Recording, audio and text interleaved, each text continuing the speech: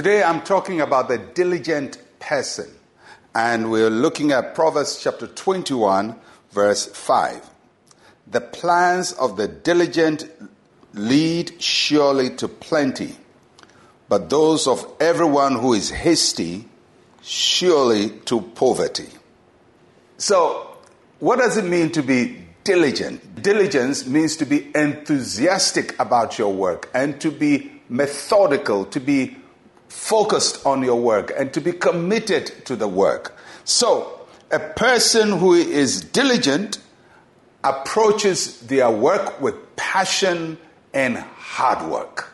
And that is the person that the Bible says that their work will surely lead to plenty. Many times in the Bible, the wise person is also called a diligent person.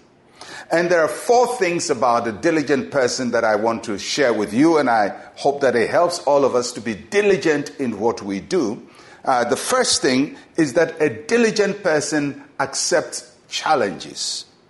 It is the mark of wisdom for a person to accept challenges. And when a person is diligent, they don't run away from a situation because it's hard, it's difficult, it's impossible, nobody has done it before, I can't do it. Some people just disqualify themselves before they even try. So, to be diligent is to approach a challenge with enthusiasm, to set out and say, I'm going to do it. It's hard, but I'm going to do it. That's the first thing about a diligent person. They accept challenges. Secondly, that a diligent person designs solutions for problems. They understand that it's hard, it's difficult, but it has an answer.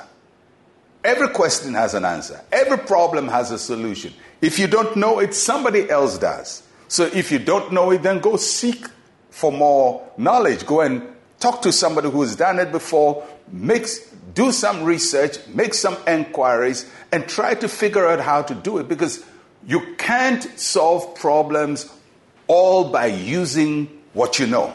Sometimes you have to borrow what other people know to help you do what you have to do. And that is diligence. Even the whole process of research and reading and learning is part of diligence. So you have to be a person who looks for solutions for problems. That's diligence. Thirdly, a diligent person anticipates obstacles to their plans.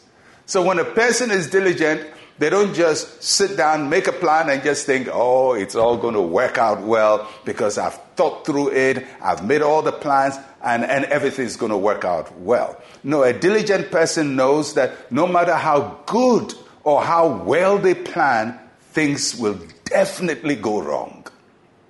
No matter how well you plan, something is going to go wrong. Something will not go according to plan, and you have to anticipate it. It's like playing a game of chess. When you're playing a game of chess or any game that involves strategy, you don't just think about what you're doing. You have to anticipate what your opponent will do. So when you play a certain move, you have to anticipate that this person has the option to counteract in these ways. So there are people who just make up their plans and think that because they've put it right on paper and it looks so well on paper, it's going to work well in real life. That's not how it works. So a diligent person anticipates obstacles to their plans, and they work towards the obstacles. And number 4, a diligent person works hard to implement what they have set themselves to solve. So when there are obstacles in the way, they don't just give up and cry and say, I tried it, it didn't work, nobody likes me, nobody supports me, nobody encourages me. One of the things you have to know about life, nobody is obliged to encourage you. That's why David learned to encourage himself. If you're waiting for people to pat you on the back, to lift you up, to urge you on, you may be very disappointed in life. It's good if you have them, but life doesn't produce too many of those people. Once in a while, you have an encourager, but most times you're going to be surrounded by discourages. All of us have to work our way through discouragement, and that requires diligence. And a diligent person accepts challenges, develops solutions to problems, anticipates obstacles to their plans, and then they implement what they have set themselves to do. You are a diligent person. I can see that. Be diligent for the Lord. Let's pray.